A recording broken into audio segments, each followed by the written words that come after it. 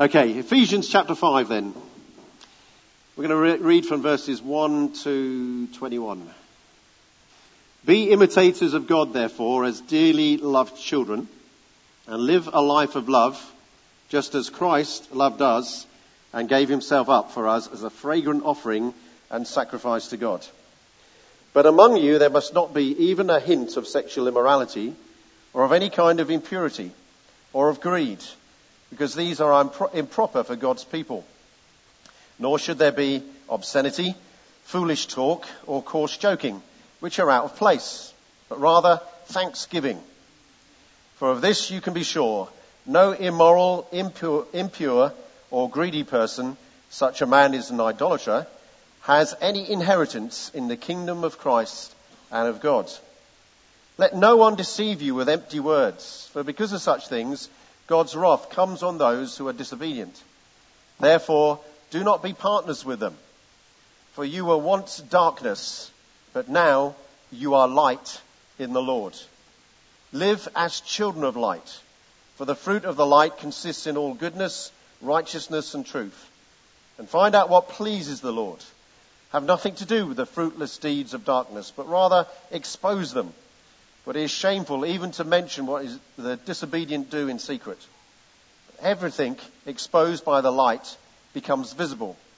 For it is light that makes everything visible. This is why it is said, "Wake up, O sleeper, rise from the dead, and Christ will shine on you." Be very careful then how you live, not as unwise, but as wise, making the most of every opportunity, because the days are evil. Therefore do not be foolish, but understand what the Lord's will is. Do not get drunk on wine, which leads to debauchery. Instead, be filled with the Spirit. Speak to one another with psalms, hymns, and spiritual songs. Sing and make music in your heart to the Lord, always giving thanks to God the Father for everything in the name of our Lord Jesus Christ. And I know that passage has another verse on it, and you might be thinking, why aren't we doing that as well? Because we'll do that in the next section. Okay, so submit to one another, reverence of Christ we'll actually deal with, although it's kind of connected with this passage as well. So we are called to live a life of love. Amen? Just say with me, I want to live a life of love. Good. That's all you need to know. So how do you do that though? It's easy, isn't it? One of that word love, it's easy to say. It's harder to kind of work out. How do we live a life of love? And what Paul has done, like he's done in all his epistles, he's kind of laid a theological foundation for us. He's told us how wonderful Jesus is, what he's done on the cross, how he has brought peace between us and God, and peace between Jew and Gentile, and by implication between everybody. So we are a peace-loving people. We love Jesus. We have our heart set on him. We have our heart set on unity. Yeah. Turn to the person next to you, say, I love this unity. I love being one with you.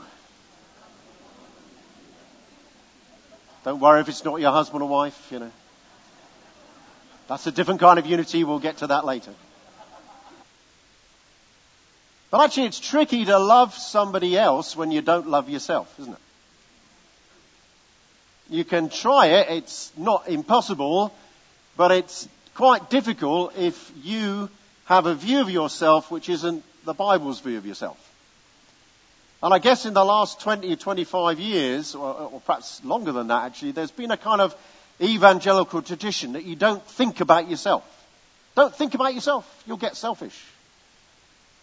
Don't love yourself because, loving yourself, surely that can't be right. And yet Scripture again and again tells you what God thinks about you, doesn't it? And actually God loves you. Is it okay to love the things that God loves? So follow the logic. It's not difficult, is it? So it must be possible to love yourself genuinely, wholeheartedly and fully. You can put your hand on your heart and say, I love myself. But why should you love yourself? Well, partly because God loves you, and by implication is saying that.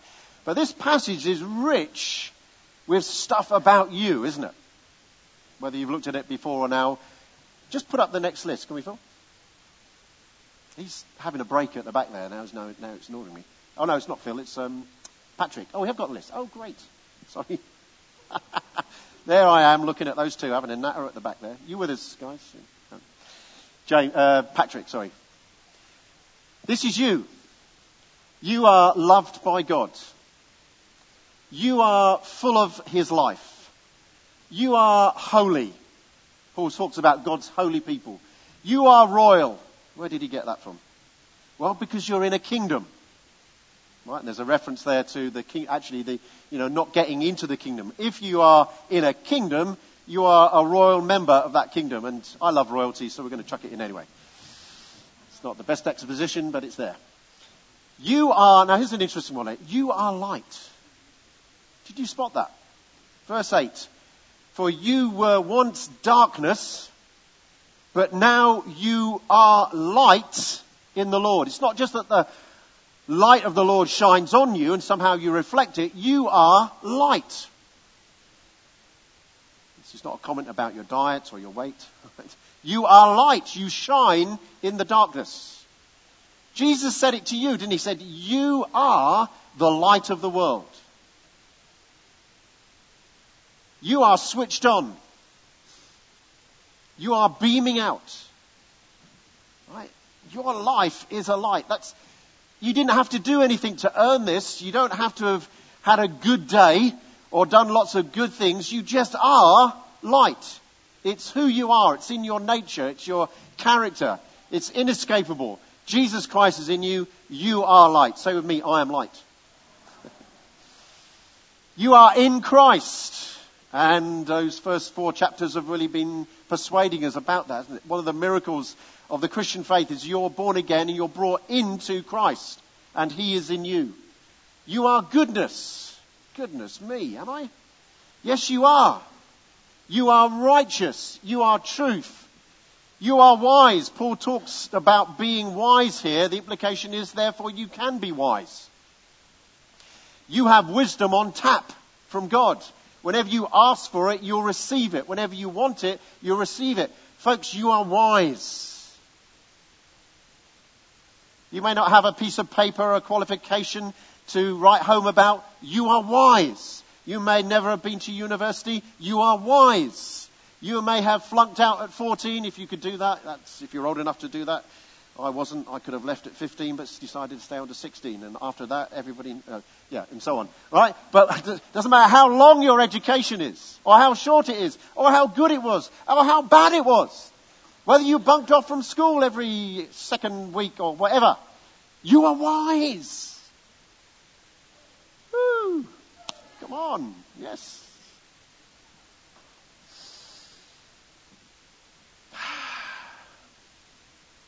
You have God's mortarboard on your head. You have a gown. You have been to the University of Jesus. You live in the University of Jesus. Jesus is the most intelligent man who ever lived. Well, he wasn't a professor, and he didn't have this, and he didn't have that. No. But he knows everything. He made everything. He understands everything. Whatever the latest invention we have in the next few years or even the next few months, the way our technology is going, it probably will be somebody somewhere in the world is inventing something for something, aren't they? Jesus knew it already. Jesus had it covered. Jesus gave it. He imparted that wisdom. Whether somebody's a Christian or not, that wisdom comes from God, because all things come from him. We can live, the more we live in the church, the more we think sacred and secular, don't we? And it's somehow the evil world out there is, yes, it's certainly evil. Paul talks about that in this passage. But it's God's world. We have a big God and a small devil. It's God's world, it's not his. They're God ideas, not human, understand what I mean, not human ideas. They came from God. Even if they were cooked up by human beings. Whatever that invention is, whatever that is. God is wise and you have wisdom residing in you. Makes you wise, isn't it? Say to yourself, I am wise. I'm so wise. I can tap into all the wisdom of God. That's a paraphrase of James 1 verse 5. Isn't it? If you lack wisdom, ask for it. Anybody lack wisdom? Not anymore. I'm wise. Well, keep asking, because sometimes you feel like you don't have it. Don't you? You are spiritual. You are full of the Holy Spirit. I mean, you are amazing, aren't you? You are amazing, and you are powerful. Look at what you do. In verse 8 it says, "For you were once in darkness, but now you are light in the Lord. Live as children of the light." We'll read the paragraph. For the brackets, parenthesis, that's the right word, isn't it? "For the fruit of the light consists in all goodness, righteousness and truth. And find out what pleases the Lord. Have nothing to do with the fruitless deeds of darkness, but rather expose them. For it is shameful even to mention what the disobedient do in secret. But everything exposed by the light," who's the light? You are. I nearly told you off for saying Jesus. They told the preacher this morning told us off for saying Jesus. You are the light. Yes, he is in you, and doesn't make Jesus any less the light. But you are the light. I have this on Jesus' authority. This is not Webster lunacy. This is not something I cooked up because I thought it would sound good. Jesus said, you are the light of the world. You are the light. You are the light that's exposing darkness wherever you go. You are powerful people. Why? Because you are the light, and you have the light in the world in you, but you are the light as well. Don't ask me how that works, but it works, doesn't it? I can remember the first time in the staff room when I was a teacher, and people stopped swearing because I was sitting in the staff room. It's not because I'm any, in a sense, well, I was going to say it's not because I'm a great Christian. I am a great Christian. Every Christian's a great Christian. We don't know the half of the impact we're having, do we? You don't. But that's why, the reason you don't know half of what's happening, that's why you need to know that you are the light. Because whatever happens around you, you're still that light. You are exposing darkness. Wherever you go, your light is on. Jesus says, you're the light of the world. So don't hide that light. Let it shine. Just be yourself. We just put the declarations up, Patrick. The next slide, I think. Yeah. Would you like to stand? We normally do this at the end, but I thought we'd put it in the middle. It is still the middle, isn't it? Let's hope so. Oh, yes. This is you. You ready for this? Why do we make declarations? Because preachers at the front ask us to. No? Quickly scan over these. For declarations really to mean something, they have to be declarations of faith, don't they? That's why I'm asking you to quickly scan over them. And just ask yourself, do I believe this about myself?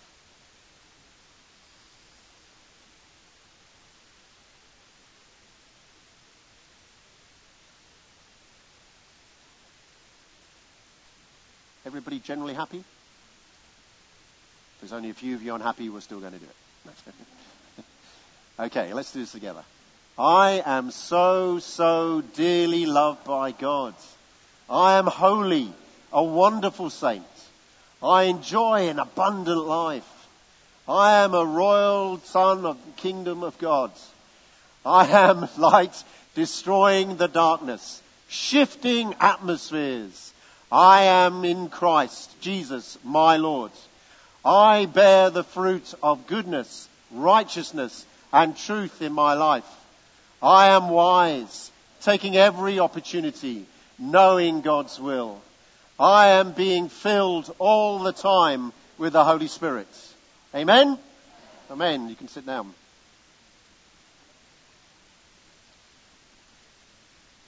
So how do we live a life of love? Well, love who you are. Okay? That was the first point. Second point. We get the next one up.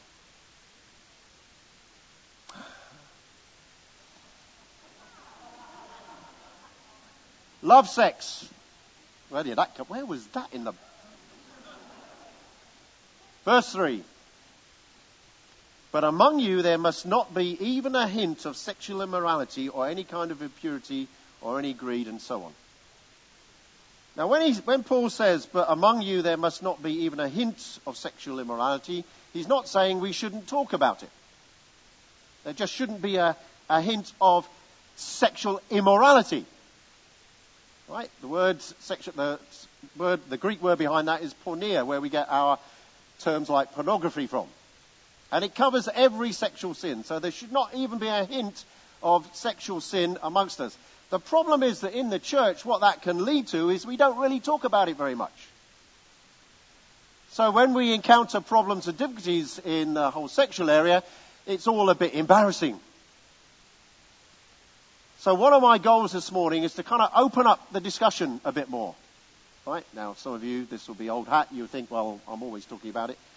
Well... or at least it's always on my mind, and I'd always like to be talking about it. But there are some kind of underlying things that we need to either remind ourselves, or if this is kind of new to you, or, can you remember the last time you had a talk on sex in church? It's probably quite a long time ago. And, or maybe it wasn't, depending on which church you go to. But it's important for us just to have some kind of foundations around this area, but also to equip you to live this life of love. So first off, sorry, I'm not very clever. I should have the little clipper. I'm working on the technology. So you've got all the points you can see ahead of me, and snooze off if you need to. Sex is good. It's very good, isn't it? God made it. The problem is that the world thinks the church says sex. No, we're not going there. We don't believe in it.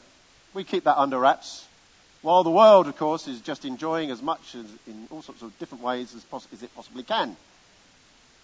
And the old Victorian Christian church dare not even talk about it and seems to kind of just restrict it to marriage. And isn't that just old-fashioned?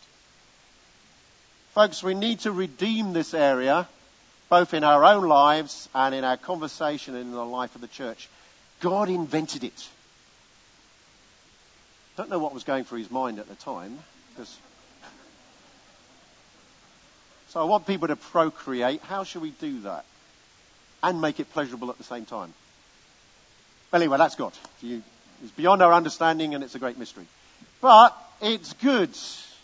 Men and women, a man shall leave, as Genesis says, a man shall leave his mother and father and become one flesh with his wife.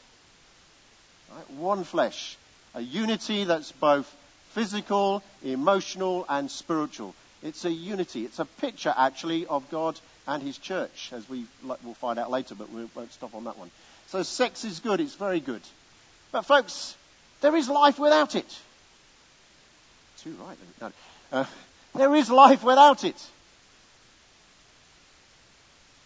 Why am I saying that? Well, I've been married now 37 years to my dear wife. So I am not highly qualified to talk about the single life. But he that lives in me is. He that lives in me never had sex. Did Jesus live the fullest life he possibly could? Yes. He is the one that gave us abundant life. He promised it and then released it by his Holy Spirit. He knew how to live life, didn't he? But he was single. All of his earthly life. I experienced that up to the age of 23. I might well experience it later on. Don't go there. But you can live in our, how can you put it, in our sex-soaked society, because sex just gets used for everything, doesn't it? Advertising, kind of, so much so it's in our language, something to be good has to be sexy. Even government documents get sexed up. I mean, what is that all about? You can all remember that time, Tony Blair and what was his press secretary? Remember all that? Yeah? I mean, this is crazy, isn't it? What have we done with this concept? It's almost like somebody poured this, sex over society and covered everything with it. And so it gets harder and harder actually to do the kind of thing that we're doing, which is saying sex actually is the reserve of marriage. And folks, if you don't get married, you're going to live a single life without it, but you can live a fulfilling life without sex. Come on. That is a radical message now, isn't it? That is a radical message. That is something we can live out, in front of the world. That's part of the light that shines in the darkness. Just doing that. Be a lover. Now, this could be about the husband and wife relationship, but what I mean in here is be a lover. Everybody, married or unmarried, be a lover. C.S. Lewis was one of those, in his great book, The Four Loves, talked about the need for husbands and wives to be able to love something else. Otherwise, although important as it is for husbands and wives to love one another, there's always something missing. We were made to be lovers of God. And one of our struggles in the whole area of sexual immorality is that we are searching for something that is only really obtainable in intimacy with God. The kind of intimacy that people want by having sex outside of marriage is the kind of intimacy actually God is offering them. And it's amazing, it's interesting, isn't it? That in these days we have rediscovered what it means to be intimate with God. So that our Christian life isn't just work, but it's love, love, love, love, love, love. We've discovered how to fall in love. I mean, we use kind of sexual language to describe it. Actually, that's not sexual language, that's the Bible's language. We fall in love with God. We have an intimacy with Him that actually we need.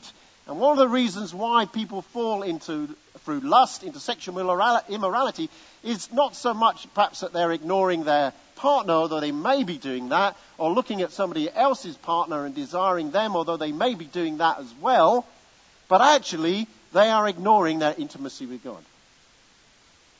You see, you do have that God-shaped hole that you need to keep filling. You do need to walk in intimacy and find fulfillment in a love relationship with God. Folks, if you cannot say, I am so in love with Jesus, then press in until you can.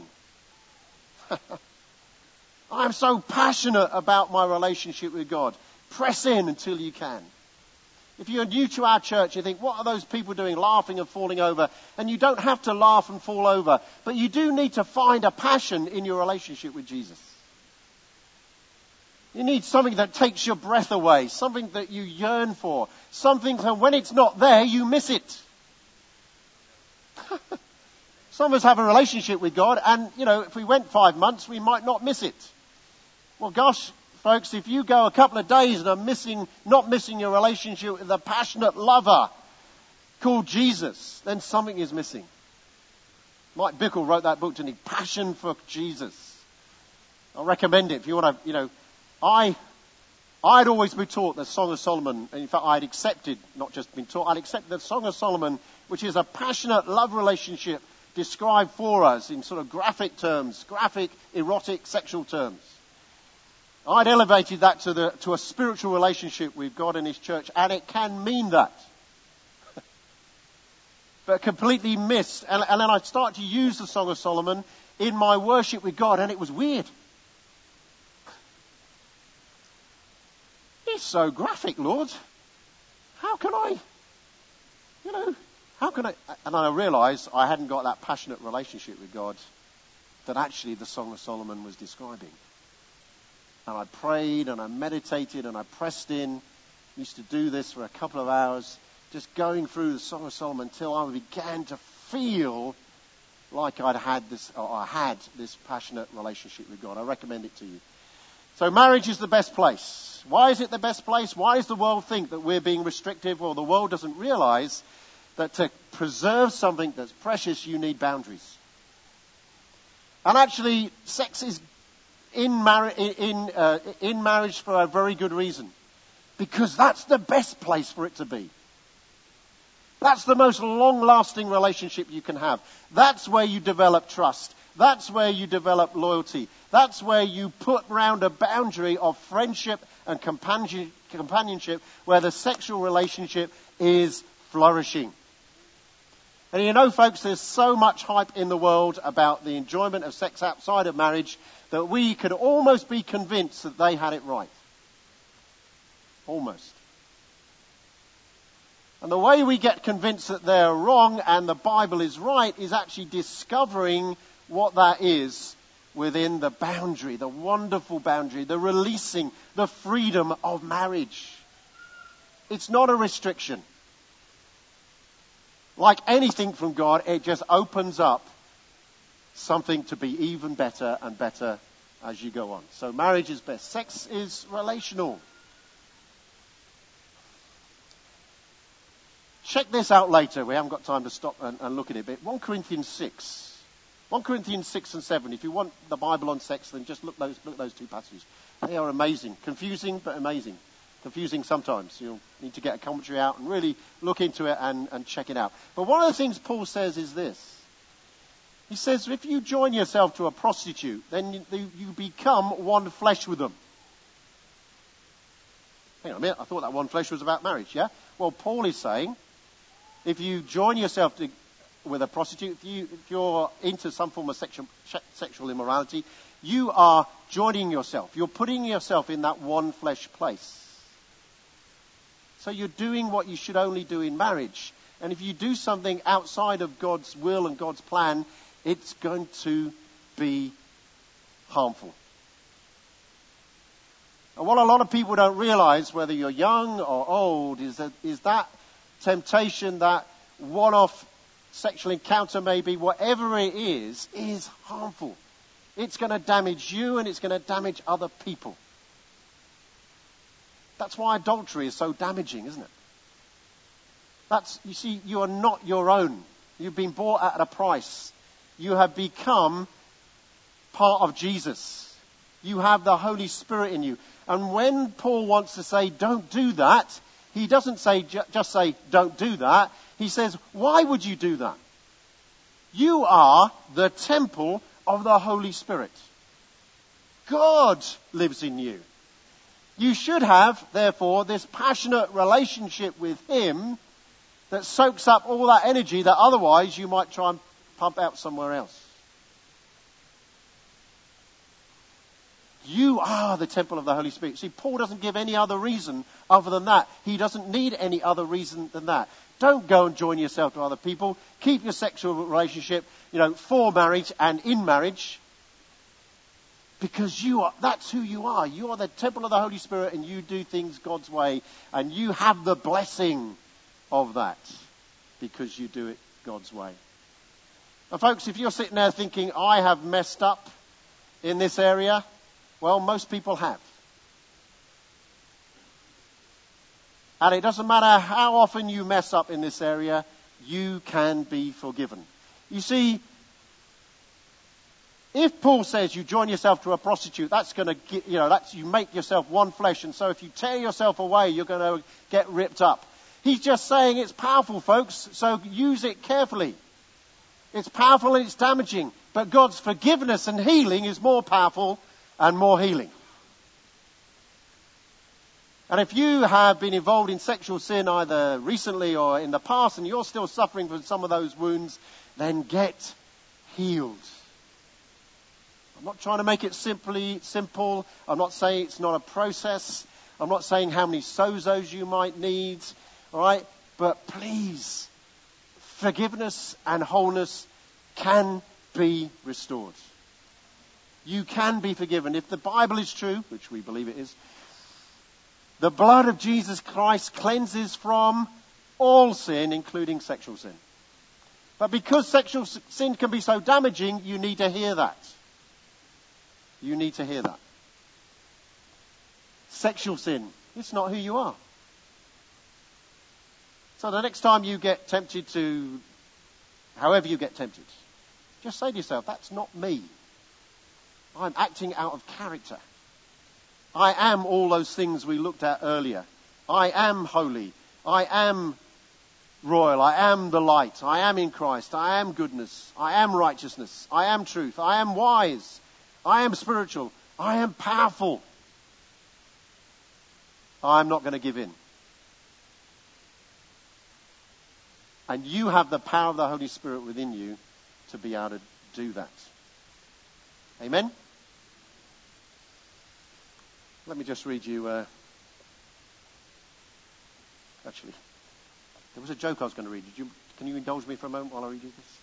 Just to lighten things a little bit, in case you're feeling there any heaviness. It's only 12 o'clock. We've got loads of time. The minister was passing a group of young teenagers sitting on the church lawn and stopped to ask what they were doing. "Nothing much, Pastor," replied one lad. "We're just seeing who can tell the biggest lie about their sex life." "Boys, boys, boys," he intoned. "I am shocked.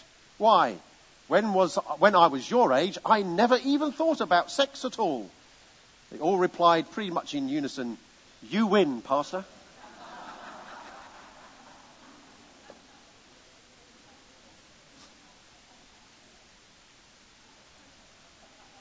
And in case that was making it too light, let's end with a little bit, not end, but this section. Timothy Keller, The Meaning of Marriage, says this about the glory of sex. "Sex is glorious. We would know that even if we didn't have the Bible." I like that. It's very honest. Sex leads us to words of adoration. It literally evokes shouts of joy and praise. Through the Bible, we know why this is true. John 17 tells us that from all eternity, the Father, the Son, and the Holy Spirit have been adoring and glorifying each other, living in high devotion to each other, pouring love and joy into one another's hearts continually. Sex between a man and a woman points to the love between the Father and the Son. It's a reflection of the joyous self-giving and pleasure of love within the very life of the triune God. Sex is glorious not only because it reflects the joy of the Trinity, but also because it points to the eternal delight of soul that we will have in heaven, in our loving relationships with God and one another. Romans 7 verse 1 tells us that best marriages are pointers to the deep, infinitely fulfilling and final union we have with Christ in love. No wonder, as some have said, that sex between a man and a woman can be a sort of embodied, out-of-body experience. It's the most ecstatic, breathtaking, daring, scarcely to be imagined look at the glory that is our future.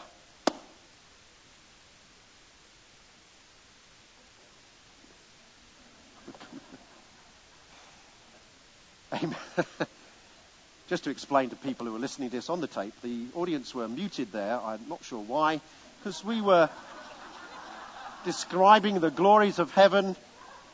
Their mind was obviously somewhere else. No. But dear listener, I'm sure yours isn't. Okay. Pardon? You were just reflecting. Amen. Have you ever wondered why Jesus said, when he was confronting the Sadducees, there'd be no giving in marriage in heaven? I remember reading that verse thinking, oh dear. No marriage in heaven. But I like being married. I enjoy being married. I enjoy every aspect of being married, Lord. And you just said there's no marriage in heaven. Why? Because there's actually something better. Can you believe that? Well, we can believe that, can't we? And so the marriage relationship becomes this glorious picture of what you are waiting for. What you are expecting, what Jesus is bringing back to you, this passionate, glorious relationship you're going to have with the Father, with the Son, for eternity. It's going to be amazing. Amen? Good. Last 2 points. We need to love who we are. We need to love sex in the right context. And we need to love thanksgiving. So Paul here talks about, sorry, this is his gear change, not mine. We need to love thanksgiving. He talks about greed. How do you measure greed? I don't know.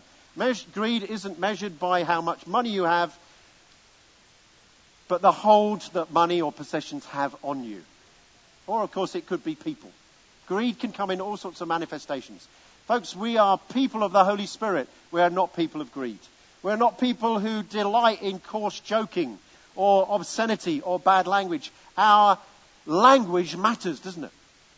Our language matters. And I don't have any guidelines for you. I can't tell you the words that you can and cannot use. Often they're culturally determined anyway, aren't they? I would never use the word knackered at one time, because it seemed to refer to something other than it refers to now. Now it's just a way of saying you're tired. When I was a boy, it meant something else. Language changes, doesn't it? And we kind of have to some extent, adapt to that. But within our community, what would be regarded as bad language? Let's just remember that. And that's one of our guides. The other guide we've got, whether it comes to greed or speech, the things you can't really define, Paul really helps us by saying, well, find out what pleases the Lord. You are the temple of the Holy Spirit. Say, Lord, I was using that word the other day. What do you think about it? You're wise, remember? You can figure it out. God may say that to you. You're wise. You figure it out. What we mustn't do is to get into rules and, well, there are some words that you can use. There are different contexts in which we use language, aren't there? And we just need to be, guided by the Holy Spirit about how we use that. And then lastly, we're loving ourselves, or loving who we are. We're loving sex. We're loving Thanksgiving. Sorry, I haven't talked about Thanksgiving. Paul emphasizes Thanksgiving. Actually, when you think about it, why have the debate about what you should and shouldn't say? Why don't you just be positive? Let's be positive. That's why we have a culture of the good news here. We love being positive. We're so positive, people wonder why we can't be something else sometimes. Yeah? Isn't it great to be positive? Isn't it great to be thankful? And actually, Scripture underlines that for us, so I just forgot that. I love Thanksgiving. And lastly, love the Spirit. Love the Spirit. Be wise about alcohol. Here's another area where you can't have rules, can you? Or not easily defined rules at any sort. Paul says, don't get drunk on wine, which leads to debauchery. Instead, be filled with the Spirit. We don't have any rule in this church about whether you drink alcohol or not. We're free to drink it and we're free not to drink it. Each of us probably gets drunk, if we ever get drunk, in different ways. Each of us has a different capacity, an amount of alcohol that we can take before we start losing it. So nobody, folks, is going to give you any rules or regulations about it because it's very hard, impossible, and we wouldn't want to do it anyway. All you've got is this instruction. Don't get drunk on wine, but be filled with the Holy Spirit. Sometimes when we lapse into drunkenness, it's because we've really forgotten that we're filled with the Holy Spirit. If we're really honest with it. We might be depressed, we might be going through some sort of trauma, and we think that alcohol is the kind of resort. And there is a danger in that, and we need to be aware of it. All through this passage, actually, Paul is totally positive about who we are, but also totally realistic about the world that's around us. And yes, we do believe in a big God, and we're not afraid of the enemy, but folks, we do live, as Paul says, in evil times. The tragedy when Christians go wrong reminds us that that's true. Where we've come from, we have come from darkness, where we were under God's wrath, where we did the deeds of darkness. But now we have been transformed and translated into the kingdom of light. We are indeed light. And so we have no truck with the darkness. That's who you are. Live according to your character and be filled with the Holy Spirit. We love the presence of God. If you want to live a life of love, love His presence. Be being filled with the Holy Spirit. Chapter 5, verse 18. Be being filled. It's a continuous thing. Keep seeking out. You know that little group of people that stand in the corner and pray before the service? Just go and drink with them. I did that this morning. Had a quick draft. It's glorious. You can do it on your own. You can do it anywhere because the presence of God is with you all the time, isn't it? The Message Bible, and we'll close with this, says, drink the Spirit of God, huge draughts of Him. huge drafts of him. Amen? So go and live a life of love.